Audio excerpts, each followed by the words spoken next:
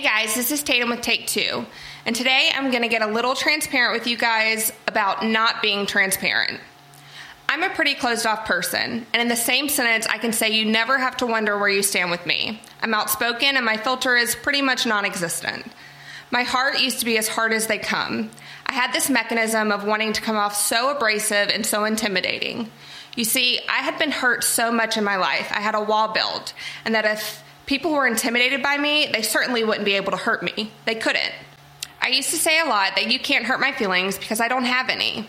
But in 2018, I turned my life back over to God because it was falling apart and I knew there was no way to get through what I was going through without Him. Now, it didn't happen just all of a sudden.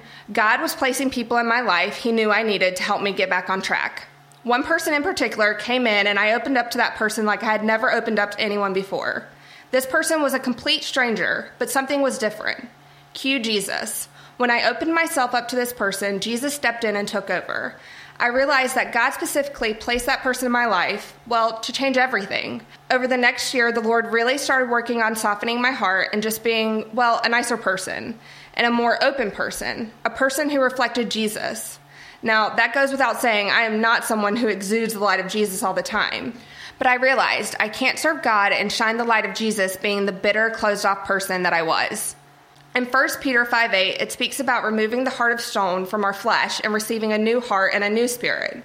We must live out this word by having an open heart. If that means going outside of your comfort zone and starting a conversation with a stranger, then that's what you do. You could be the stranger that changes someone's eternal life. I, for one, am so thankful and blessed for the stranger that changed mine, all because of a soft heart that was relentless in fighting my hard heart. If you find yourself struggling with opening your heart to others, I encourage you to start praying that the Lord will start softening your heart, because how can we possibly lead people to the one when we are closed off to the very thing that God has called us to do, and that's loving others with a pure and open heart.